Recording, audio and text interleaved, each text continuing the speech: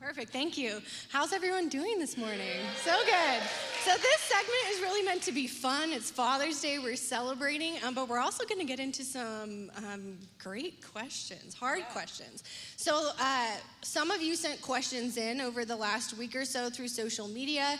I'm gonna try my best to answer as many as possible with these guys today. I'm gonna tell you right now, we're not going to get to all of them. I think we all know Pastor Jason's speaking style. He just took 4 minutes to introduce us. And so I would encourage you that if you weren't here at first service this morning, get online, watch it. There was something for you in that service, there's something for you in this service, and there's something for you in the next service. Additionally, what we're gonna do is we're actually gonna be taking questions live during service. So any of you are brave enough to send in a question, I'll do my best to filter it and apply it and ask our pastors while we're sitting up here today. So you can text the number that's up on the screen. I'll get that here. It is anonymous, so you can ask whatever you want.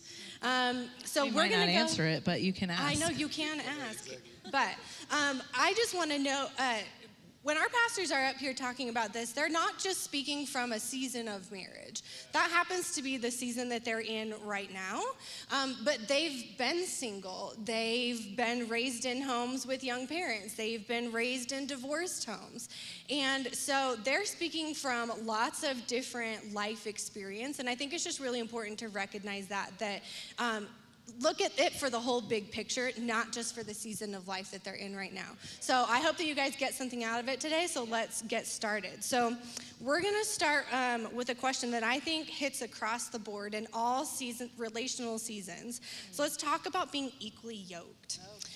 So how do you advise a friend who is struggling in their marriage because their partner is not equally yoked?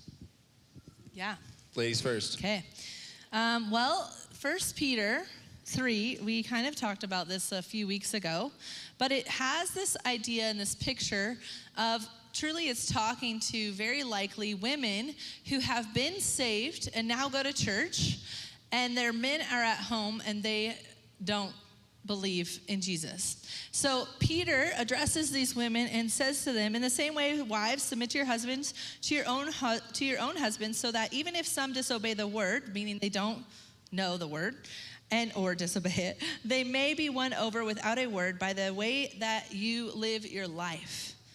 When they observe your pure, reverent lives, don't let your beauty consist of outward things, like elaborate hairstyles and wearing gold jewelry or fine clothes, but rather what is inside the heart, the imperishable quality of a gentle and quiet spirit, which is of great worth in God's sight. And I think we look at that and we're like, what? I can't dye my hair? That's not really what Peter's talking about. Peter is saying that the greatest gift inside of you for bringing your husband to the Lord is to literally be still, be peaceful, be a quiet and reverent spirit. Don't be argumentative. Don't be hateful. Don't be quarrelsome. Like what he actually, the Bible tells all of us that too. So just so you know, you don't get out just because you're not, the other half that knows Jesus. So the reality is there's this beautiful thing about if you're married and you are unequally yoked, the reality is God doesn't call you out of that marriage, okay? He calls you to live a life that is still honoring of him first and foremost, and submissive in the way that my life demonstrates Jesus. Not what I say.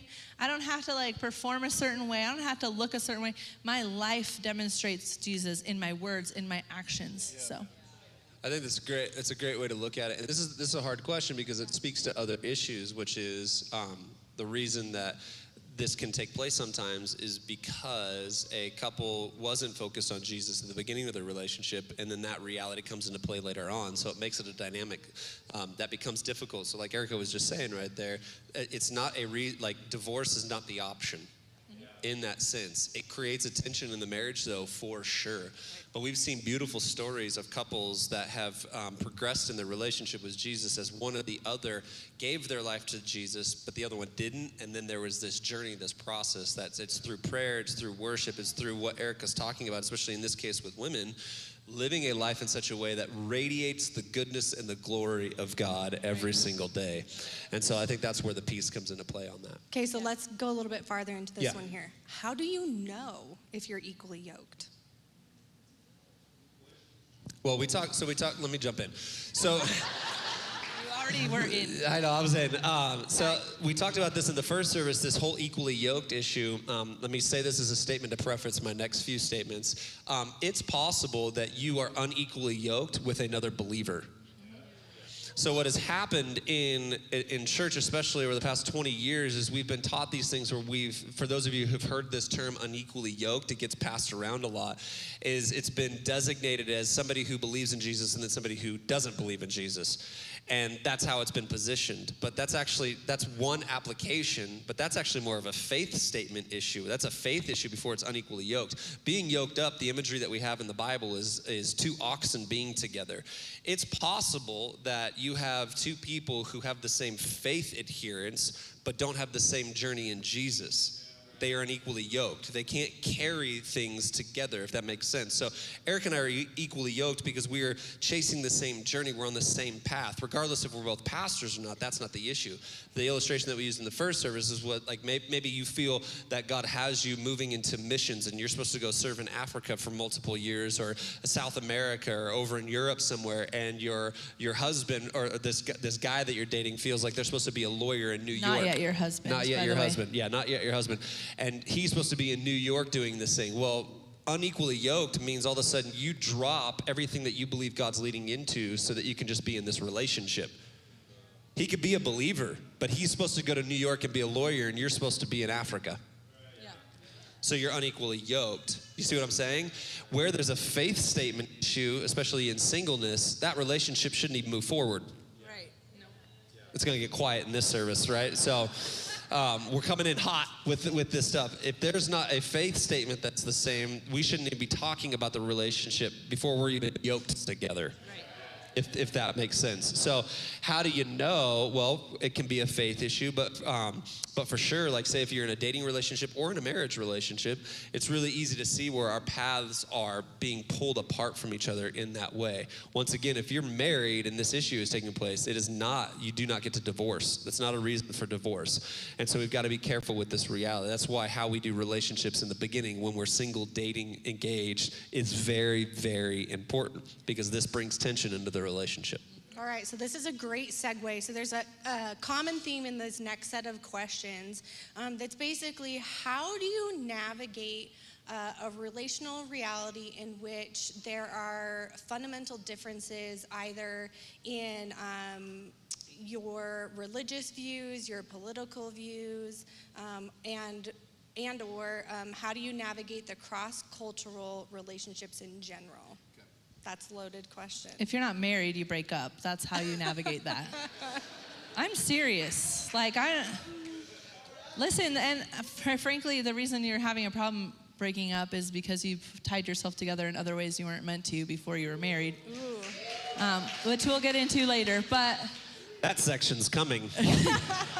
I mean, it's just true. Like, there's just this reality, and, Jason, I don't know, maybe a couple weeks ago or 3 weeks, 4 weeks, I don't know, time blurs together, but said, like, Erica has a whole list of questions she tells girls before they even, when they start dating. I'm like, I don't have a whole list. I have one. Do they love Jesus the way you love Jesus? And if not, then there's no point in pursuing that moment, because I have literally watched every single person who was pursuing Jesus fast and doing everything he had called them to do and living their life in just God-honoring ways, they became like the person behind them. That person did not come up to where they were. I have not seen that happen. So you have to be careful, realizing that if they're in a different religion than you, they don't believe the same thing as you. They don't have the same statement of faith as you. Not to mention the complications that happens to provide to a married family who then has kids. Where do you raise your kids? What church do they go to? Is it an every other weekend church? They're like a, custody battle in the churches of where the children go. So the reality is, if you just don't get there, it will be so much better for you. If you just can say, hey, I'm sorry, we don't believe the same thing, and I gotta run my race. It's hard, but I don't know. I feel like it's freeing when you understand the boundaries of relationships, and the lines you won't cross, and the person you won't pay that close of attention to. And I don't mean this in friendships, obviously. I just mean this in dating relationships. It's freeing to be able to say, oh, yeah, that's easy. Take off the box, that doesn't work, And I think in the context of marriage, once again, because there's a progression, is that there's nuance to that. If we're married, like we didn't do it necessarily right, so to speak, getting married, and now here we are, and we're trying to pursue Jesus, and there's all this other baggage that's associated with it. That's where it does really get difficult. That's where tension in the marriage comes into play, and we've got to flesh that stuff out. We've got to work that stuff out. So that's why, there's such grand nuance to these questions, because we've got people who are married who are asking because their relationship with Jesus is different now than it was 10 years ago, versus like some of you singles who are asking this question in the room, and we're like, do it right out the gate. Like, let's do it right now, instead of having to work through untying stuff and figuring things out when we're married. Because when we're married and we didn't line things up that way, then there's so much more work that's involved with going backwards to move forwards. But divorce is not the option.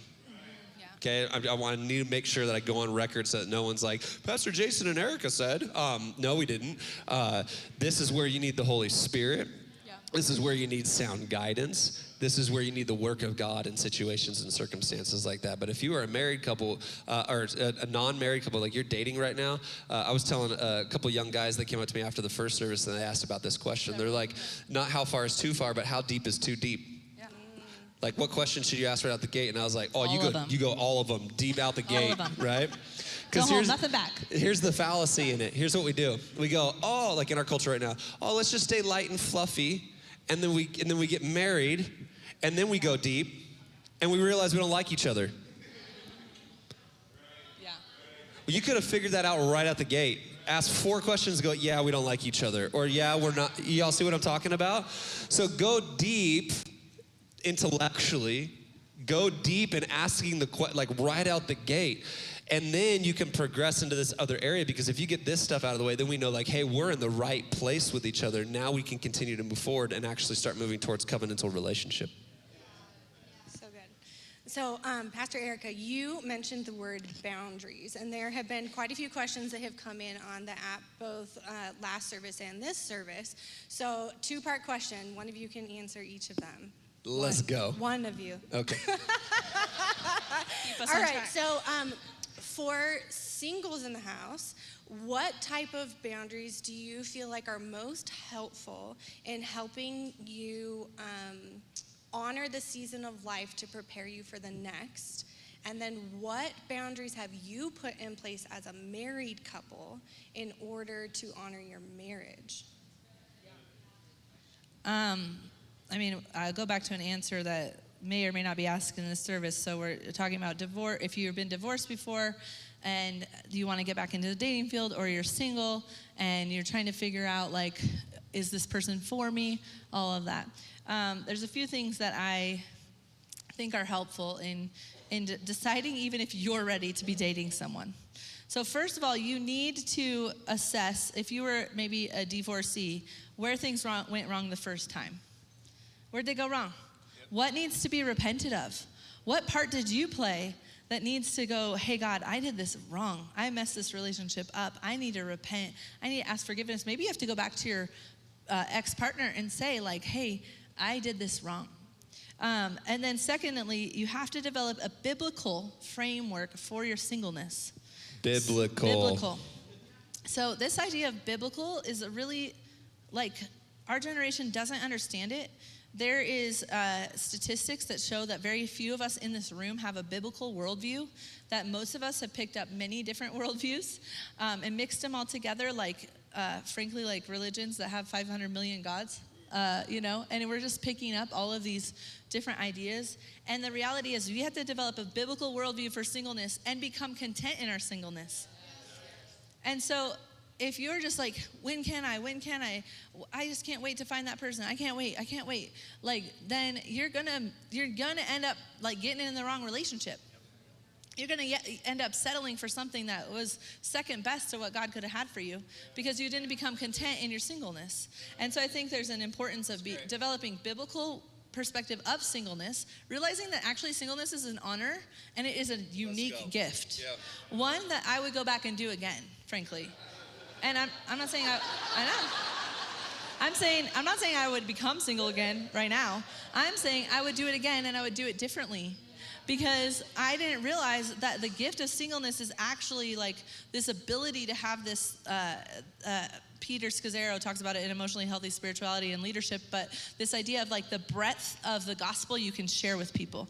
It shows the breadth of God's love for us, that we can have these connections that are so much further, whereas in marriage, your connections have to stay pretty tight here, and we can talk about that in the boundaries, but like, we can't just like invite anyone into our home and like commune with like 60 different people all the time. Like, we have to like do life differently as a married person. So the gift of singleness, or the gift of being able to say, God called me to Africa, I'm leaving tomorrow, is a gift. Yep.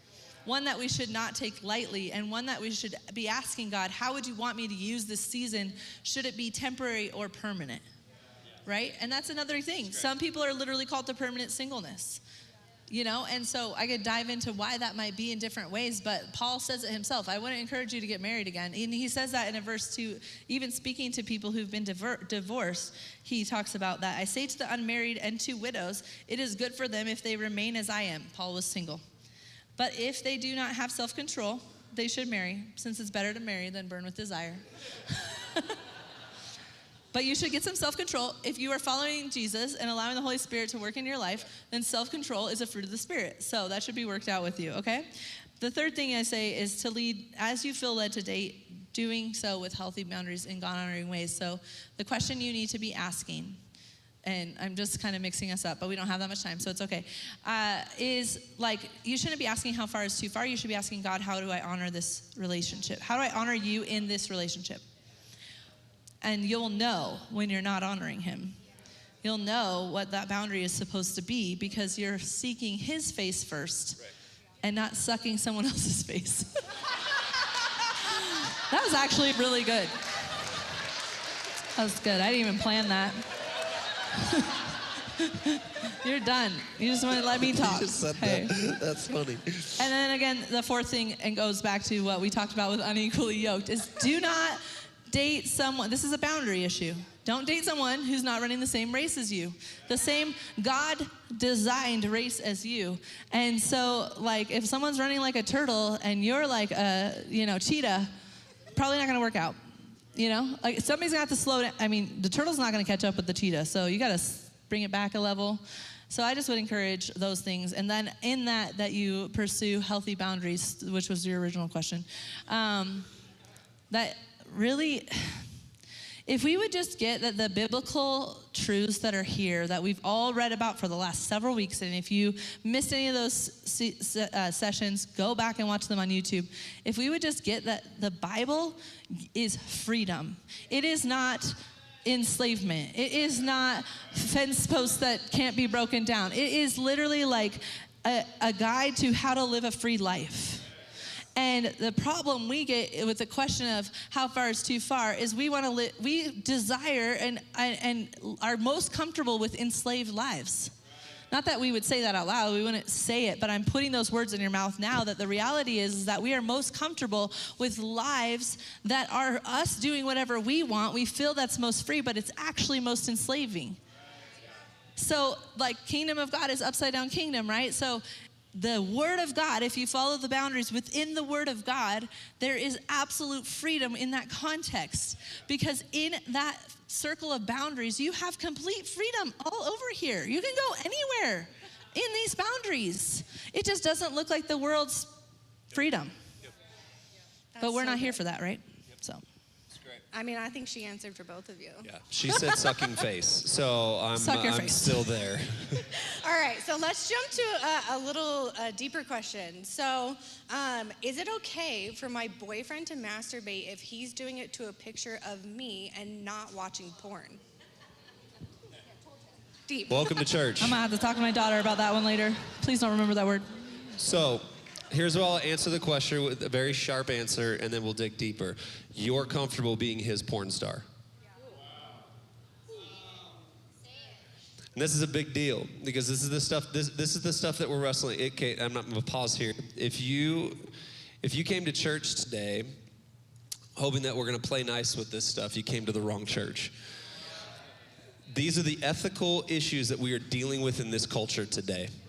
Okay, I could point you to 5 different books right now that if you were to read some of the stuff that we're getting ready to deal with as we head into the next decade, it would blow your mind. We will be having conversation in the next decade of our ministry, pastors preaching in this next decade, we will be having ethical conversations. What does the Bible say about sexual ethics and robotics and AI? We will have that conversation in church. So if you're conservative to the point in your, like with your ears, that you can't hear some of this stuff, these next 15 minutes are going to rock your world, because we have to talk about this stuff, because we're not dealing with the same things we used to deal with. Like I remember, like as a kid, like if you wanted to look at porn, you had to like pay somebody to go into an AM PM and get a magazine for you, right? But now we can hide underneath the radar and think that it's not an issue and not talk about it, because everybody has privatized faith and issues now. What I can do on my phone and my computer is of no consequence to you. Yes, it is. It actually informs a lot of things that we do. So as a faith community, we have to have this conversation. So now back to the answer. There's a lot of implications in this question that break my heart. For one, first and foremost, you're not married, so he's got pictures of you that you're not going to want him to have after you guys break up, which more than likely will happen. So that is not a whole good thing going on right there. Secondarily, the self-value that is potentially created in this type of situation, in this scenario, shows that there's very low self-value on both of it. Thirdly, these are the type of boundaries that we're talking about crossing, because at the end of the day, I wouldn't say that type of stuff, but the type of intimacy that is involved that we're talking about here is stuff that should be within the context of marriage at the end of the day. And so there's a lot of different issues that are going on in that question right there. But we have to have a sexual ethic that has been prescribed to us by way of Scripture. So Scripture talks about this issue, this is word, fornication. And it's a strong word. This is what fornication means. And we've agreed upon this within the context of church, within the ecclesia, for the better part of 2,000 plus years, theologically and doctrinally. There hasn't been a deviation from this, except now in our 21st century, where all of a sudden we've decided that the world's somehow smarter than what we've been given over the past 2,000 years of theology and doctrine. And so we're prescribing to different sexual ethics by way of the world that we're in. But fornication is this idea. A lot of people aren't going to like this. It is anything sexual outside of marriage. But what about that? But what about that? But what about anything? Anything. Because at the end of the day, the physicality of male, female, sexually, has been reserved for the celebration of a commitment. Covenantal marriage. So at the end of this, she said this in the first service, call it making love. It's actually spiritual warfare. So when we come together in union that way, we are celebrating a commitment and a decision that we've made in order to honor God for the rest of our lives, both personally and together corporately as a family. So sex is now a celebration. It's not just a physical engagement. What we've done is we've taken the beauty and the spirituality of this thing out of this issue because of what the world's teaching about a bunch of different things. But sex is worship at the end of the day. Now that may be a weird concept for some of us who are new to faith, but when we engage in this area of our relationship, we are actually honoring God to the furthest degree possible with our bodies, because they are reserved one for another. Can you talk just a little bit specifically about the spiritual implications of sex, specifically about soul ties? Yeah, 100%. Where's that? The scripture's on here. You got it? So look up a few verses. Romans 12:1, which essentially says that your body is, when sacrificed to Jesus as holy and pure, is true worship. So realizing that our body is true worship to God when we can put down our flesh desires, right, which are pre-Jesus, okay? Because when you said yes to Jesus, you said no to your flesh, right? And I think we all mostly have to practice that every day, right? We're constantly putting down the flesh and the past and the old things, the old identities we've picked up, all the old yeses we've said, and having to now live a new life that's given to us in Christ that is spiritual, it is not flesh. Okay, so Romans 12:1 talks about that. First Corinthians 6:12 through 20 talks about soul ties. And 1 Corinthians 7:1 through 7 is an ethic of sexual immorality. And what does sexual immorality really mean in a biblical reality? Okay? Because sexual immorality in the world, we basically are very, we don't have a lot left to sexual immorality in the world, frankly. And the way we're going, it won't be there at all soon. I mean, we're literally verging on talking about how pedophilia is a normal, like, identity. And I'm like, we are far, far away from a biblical truth with that reality. And so the truth is that we have to become, as Christ followers, people who are committed to discovering and knowing truth so that we can identify when we are hearing a lie. And I think, like, so that doesn't answer your question. That's just so the more soul ties issue, 1 Go ahead, Corinthians soul 6:12 through 20 talks passionate about about how Paul goes, so would you take your body and unite it with a prostitute? So he's using the terminology that talks about the uniting of, because we are one with Christ when we are united with Christ. So the idea of soul ties is what happens when we go around uniting ourselves sexually with as many people as possible. Because that was the original picture of marriage. Right. So if you have a low view of sexual ethic, then maybe you might think, oh, well, this isn't really anything. There's not a big deal. I'm just going around being physical, right? But if you prescribe to a biblical worldview, which we've been talking about for the past couple weeks, we see the spiritual reality of our physicality very different than the world sees it. Y'all with me this morning? Some of you are still stunned we're talking about this stuff. But this is a really big deal, because one of the greatest issues that we are facing in the church right now is not the devil. He's been defeated, but we all struggle with our flesh still, right? We still struggle with this area of our life. Most of the stuff that we're dealing with as a pastoral team, that we're counseling people through, talking people through, outsourcing them to other counselors and therapists, it's this issue. It's our sexual ethic. I kid you not. And so we're like, we got to go head on at this issue, because there's so many of us that are struggling in this area. And so we've got to rethink it. We've got to work through it. And guess what? The funny thing is if you study scripture, I dare you, just go read the Bible. Okay? Go read the Bible. There's two topics that the Bible's going to explicitly talk about more than almost any other subject: sex and sexuality, and money. Those are the two areas that the Bible goes after, because if you've noticed, those are the two areas that we struggle with the most. Our sexual ethic, and what do we do with resource? And they mess with our heart. And they mess with our heart. Yep, yeah. 100%. So great question. All right, so let's go a little bit different direction then. So in the instance that a couple has decided to abstain before marriage, but now they're married and finding it difficult to find a rhythm in being intimate with each other, what have you found to be useful or helpful? That's an awesome question. In getting back into the rhythm of intimacy? Yeah, I mean, I think it's a lot of talking. So if you're not comfortable with it, you got to just get comfortable, both of you. And we went through that. Like at the beginning, I could totally talk about, like, this is what's not working, this is what's working, this is not, like, why don't you want me? Like, we could talk, I could say things like that easily. He could not. And it was just because, well, maybe just because I talk a lot more. I don't know, at home, I don't know. But, like, the reality was he was so uncomfortable with it. And until he could get comfortable with it, our conversations were so, like, almost offensive. Well, pause. I was uncomfortable.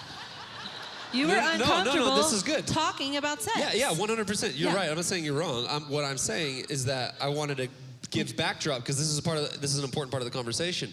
I came from a family background that didn't talk very openly about it. So that's where our family of origin issues come into play when we come into marriage. So it wasn't just because she likes talking about sex and I don't. Like it. It's not like don't make me weird. I could do it more comfortably than you could talk But she came from a family that was a lot more open about those conversations. So which now we're trying to do in our household, and our kids like, are you guys done talking about sex now? So now we're like, oh, maybe we've gone too far. Yeah, right, exactly. So I want to bring that to the context of this conversation, because what you're about to say is great. So the first year of marriage, it was really tricky because we went in with expectations, which I would say just leave those at the door. Like, don't bring them into your marriage. Develop them within your marriage. so I was like, what's going on? Something's wrong here. Like, this isn't working. And then he was uncomfortable with it. So we've had to have over the years, many conversations. And we get more and more comfortable with it. We get less and less defensive because we realize that it is a moment of spiritual warfare. Like, as we said, like the Bible talks about in, let me look at it real quick. Where's that verse that we talked about earlier? Okay, we'll talk about it later.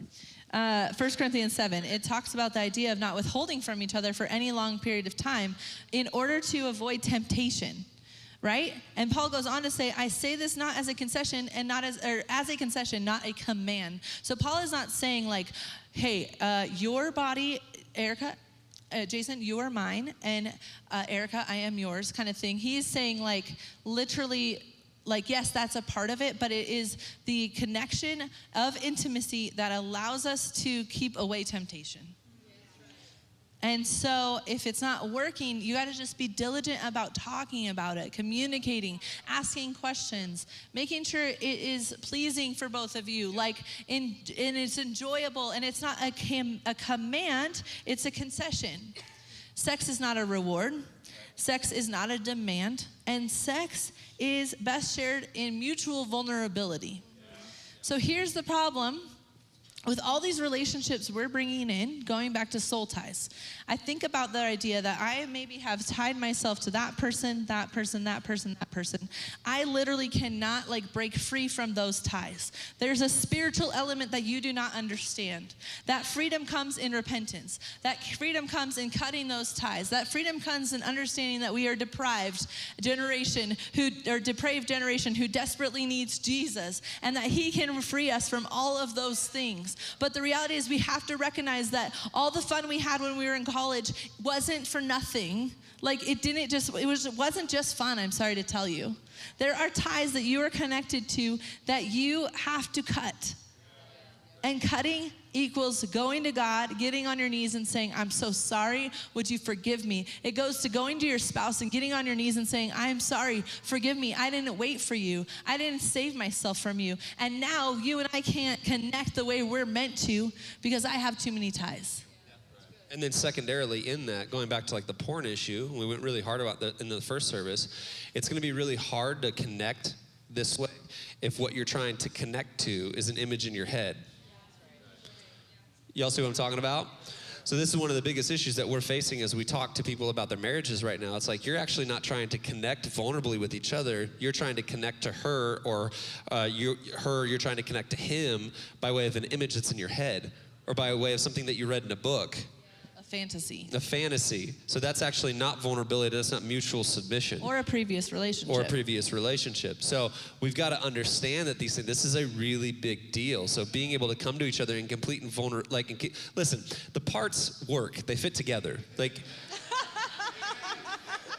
Can we be honest about this? They were designed this way. Okay? So we have to realize that. So much of the lack of enjoyment actually doesn't come because there's an issue physically. The lack of enjoyment comes because there's an issue communicatively. We're not communicating about things. We're not serving each other outside of the bedroom. You want to make the bedroom awesome? Serve each other outside of the bedroom. This side's quiet. Let's go over here. Y'all with me on this side of the room?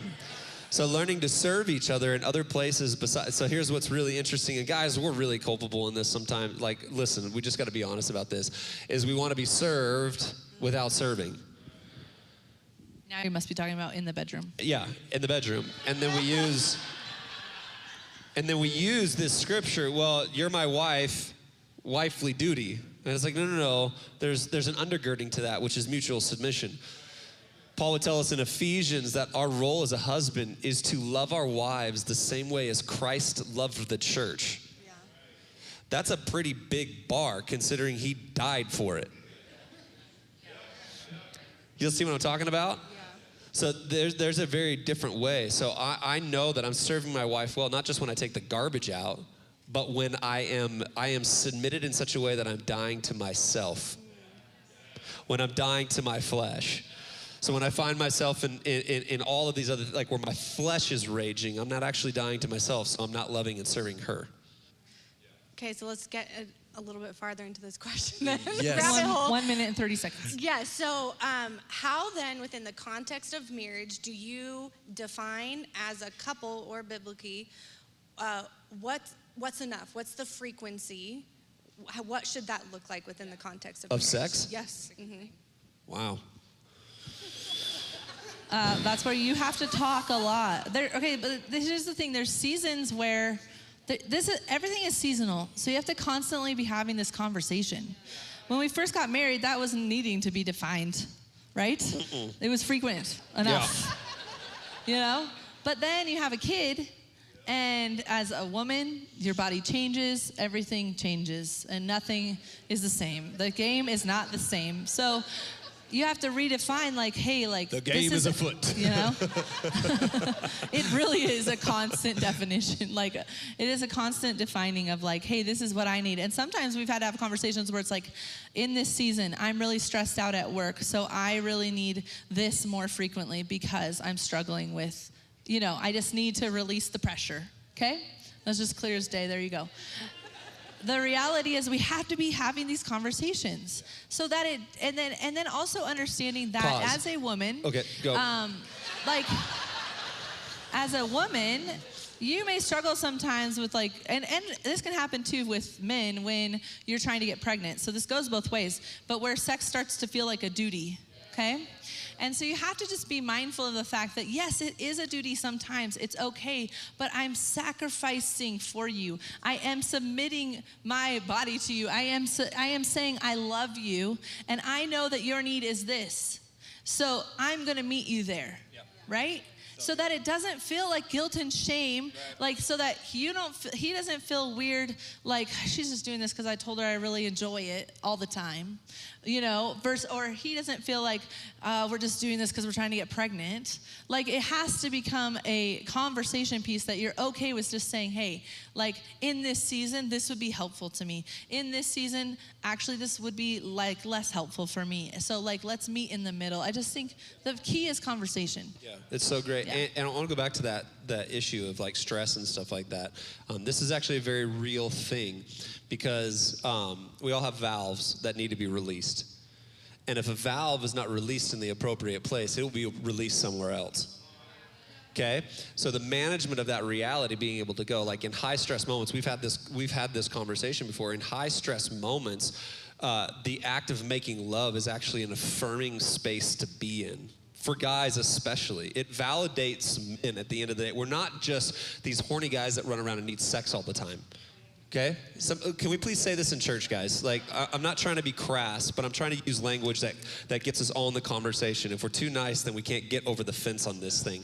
Because I think that's the bad rap that dudes have got. Is that we're just these like cavemen still. But the reality is that's what's annoying about expectations and what the world says. Right. Because that's a world lie. Because women also enjoy sex. So that's a lie of the world that then makes a woman feel like she can't enjoy it without being I must be like a man. What's wrong with me? Literally asking these questions. What's wrong with me that I would want this? Right. So we have to lay all that down and go back to a biblical worldview of sacrificial, mutual submission kind of love and just do our relationship So in marriage, especially where stress is reigning and it's there, this is actually a beautiful conversation to be able to have because I can come to her and have had these conversations hey, we're in a very high pressure, high stress time. So guys, we have a tendency, if we're married, this is one of the most beautiful places to be able to have a valve released that's God honoring versus finding yourself in other behaviors because you don't know how to talk about it. So her and I, we have a very open relationship in this space. We've gotten very comfortable when to say hey, this is a high pressure season, just so you know. And so she knows that, she pays attention to me. And even if it's not making love, it's other ways of serving each other. To be able to say, hey, I just want to hold you for a second. Hey, let's just hug. She's done this to me before where and I get squirmy, right? I'm you're hugging me, you're holding on too long, and she'll look at me in the face. Let's connect. Let's kiss. Let's connect without having to make love. What's she doing? She's paying attention to the pressure that's on me and in me, and she's helping me open valves appropriately. She's helping manage and steward my life, and vice versa. Y'all with me?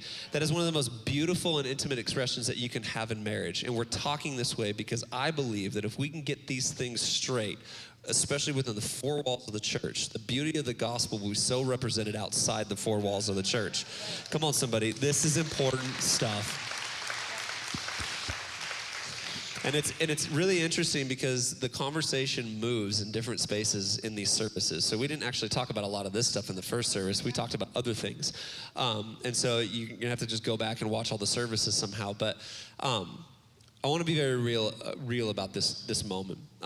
If you're sitting in this room today going like, why are we talking about it this way? Why are you being so straightforward? Should we be saying this stuff in church? I need to just say this, and I'm not being crass when I say this. This is the most important place we could be talking about it. Right.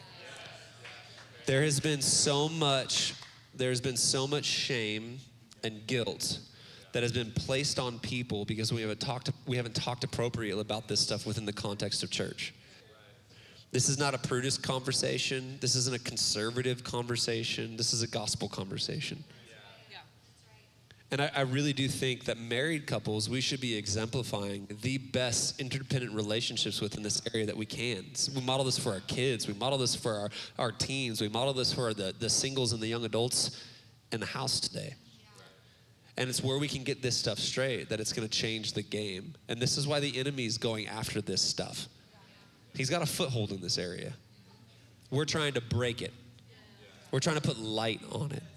We're having real conversations about this stuff in the context of church because this is where there's so much bondage.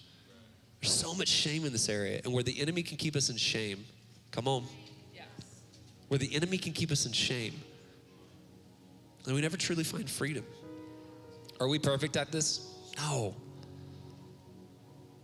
We've been married for 18 years. Some of you have been married for 50, 60. We have those couples in here. You know what I love about this church is that we have multi-generational ministry happening in here. This isn't just a young people's church. This is a seasoned people, sages. We're 18 years in, hear from us. But man, there's so many other couples in this room today that are more seasoned. They could talk to you about what it looks like when they're 40 years into marriage, 50 years into marriage. Helen and Ron, how long have you guys been married? 50 years right here. 60 back there. 50 years right here. We didn't do this. Hold on, yeah, let's do this really quick. If you've been married 40 years or more, would you stand to your feet right now? 40 years or more, would you stand to your feet right now? Come on.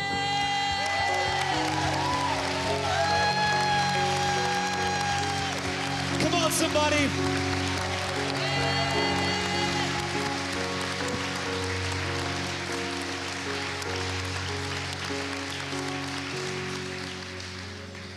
$30 years or more. 50 up, stay up. 30 years or more, stay up.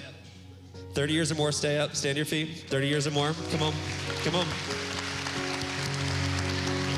No, hold on. If you were 50 and up, stand up. We're doing something here. If you were 50 and up, stand up. Okay. Stand up. Stand up. Stand up. 30 or more, stand up. 25 or more, stand up. 25 or more, stand up. Come on. Y'all stay standing now. 20 years or more, stand up. 20 years or more. 20 years or more, stand up. Come on. Okay, everybody stay standing. I want you to look at this. This is a beautiful picture of what the church should be. That's why I say this is not just a young people's church. We're talking about a lot of single stuff right now for sure. But you don't just take our word for it. They know more than we do. Parents, sages, Christ followers. We've got to get to the place where we stop looking to TikTok and Instagram to define our relationships. This is the media that you need.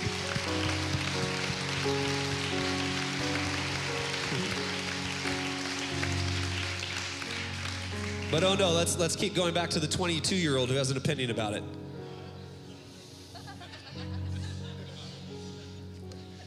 Can we talk real in church, guys? I want to applaud you, couples. I want to honor you. Thank you. Thank you.